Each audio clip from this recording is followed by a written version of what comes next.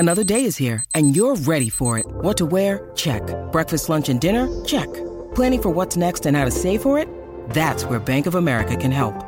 For your financial to-dos, Bank of America has experts ready to help get you closer to your goals. Get started at one of our local financial centers or 24/7 in our mobile banking app. Find a location near you at bankofamerica.com/talktous. What would you like the power to do? Mobile banking requires downloading the app and is only available for select devices. Message and data rates may apply. Bank of America N.A., member FDIC. Delicious meets nutritious in the snack that packs a real protein punch. Wonderful Pistachios. Each 1 ounce serving of Wonderful Pistachios has 6 grams of protein, giving you over 10% of your daily value and making Wonderful Pistachios one of the highest protein nuts. But perhaps more than that, I love all of the flavors they have. Their sea salt and vinegar ones are my favorite when I'm craving that flavor but want to keep it healthy.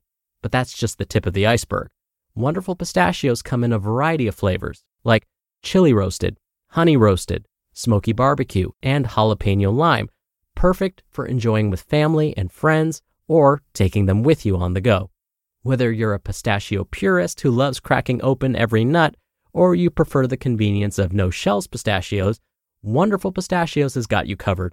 Grab Wonderful Pistachios and elevate your snacking game today. So fill up with a healthy snack when hunger strikes. Visit wonderfulpistachios.com to learn more. That's wonderfulpistachios.com. This is Optimal Health Daily, episode 1572. Why Does Running Make You Feel So Good? By Flora Beverly of foodfitnessflora.blog. And I'm Dr. Neil, your host and narrator. Hey there, happy Tuesday, and welcome back to another episode of Optimal Health Daily. This is where I read to you from some of the best health and fitness blogs on the web, kind of like an ongoing audiobook, and always with a bit of my commentary at the end. Now, I'm featuring a brand new author and website today. I'll tell you all about Flora right after the reading. So for now, let's get right to the post as we optimize your life. Why Does Running Make You Feel So Good? By Flora Beverly of foodfitnessflora.blog. Okay, running may not make you feel so good all the time, but the runner's high is a real thing. And with over 858,000 people downloading the NHS Couch to 5K app during the first lockdown, there must be something going for it. There are many elements that make running positive for your mental health, and it's increasingly being seen not only as great for the body, but for the mind too. So what is it about running that makes it so good for your brain and mood? Let's look at the science. 1. A brain imaging study on endurance athletes and healthy controls at rest showed an increase in coordinated activity in some brain regions involved in executive functions, like decision-making and working memory. They also found a reduction in default mode activity, meaning what our brain does when distracted. Basically nothing very useful. This part of the brain is also linked to clinical depression, showing one pathway by which consistently running may reduce depressive tendencies and improve brain health. Interestingly, these are similar results to those seen in meditation. While running, you're tuned into your surroundings and what your muscles and breath are doing, not worrying about work, family, or other stressors. So running could be seen as a form of active or moving meditation. 2. Another study in mice showed that exercise breaks down a stress-inducing molecule called kynurenine. The molecule builds up when you're stressed and can enter the brain, causing stress-induced depression and anxiety in some people. During exercise, there's a buildup of an enzyme that's able to break down this molecule in the muscles, meaning it's unable to enter the brain, protecting it against stress-induced depression. 3. Beta endorphins are released during running, improving mood post-run. The hormone is generally used by the body to reduce stress and, as an endogenous opioid, is also linked to reducing pain. This happens not just over the course of one run, but also over the space of several months, meaning that the effects can last long after you've ended a run. This is potentially the source of the elusive runner's high, which usually starts to kick in after 30 minutes of running. It's also one of the reasons that runs can feel very hard at the beginning, but get easier throughout. Pain relief and a reduction in anxiety are both side effects of our body's reaction to exercise. 4.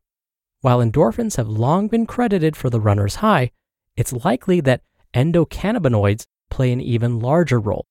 These are small enough to cross the blood-brain barrier, unlike endorphins, and act on the same receptors and systems that THC, the active ingredient in cannabis, does. This triggers feelings of euphoria, a sense of calm, and reduced anxiety. There's still a lot of research in this area, and the mechanisms in humans still aren't quite ironed out, but it looks promising. 5. Running and exercise in general also acts as a buffer to life's stressors. In the same way that stressing out the body through exercise can lead to physical adaptations to cope, it can also lead to mental adaptations associated with resilience, which are then transferable to other areas of life. Regular runners tend to be better able to cope with stress. 6.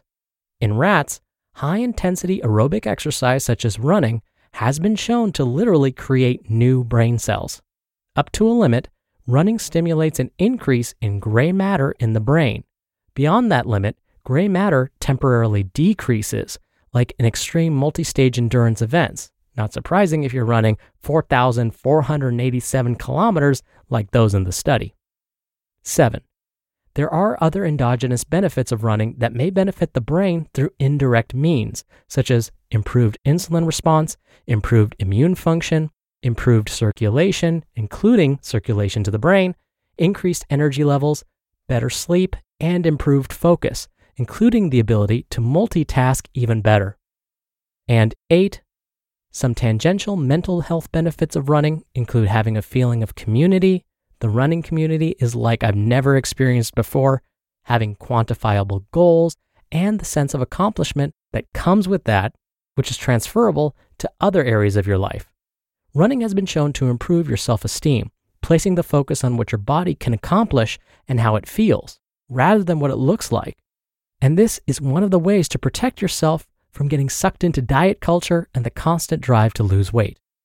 From an adaptation standpoint, this all makes sense.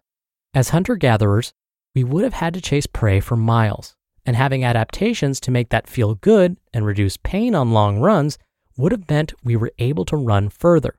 And enjoying the chase or run would have meant more food for everyone, so better survival. It's important to note that many of these studies were either performed on animals or in small numbers of volunteers. However, anecdotally, the benefits of running for the brain are multifold and substantial, and it's great to see this backed by multiple studies. Hopefully, we'll start to see more of this in the coming years as the link between physical and mental health becomes increasingly clear. While these benefits mainly pertain to running, it's also possible to get many of the same benefits through other forms of aerobic and anaerobic exercise. The benefits may be to differing degrees, but the important thing is that you find a form of movement that is enjoyable and sustainable for you. There's no point in overdoing it on a sport that you hate. Moving your body in whatever way feels best is a good place to start. And if you're just starting your running journey, keep it up. It is always hard at first, and at second, and at third, but the benefits are so worth it. If you enjoy this topic, check out the book Endure by Alex Hutchinson.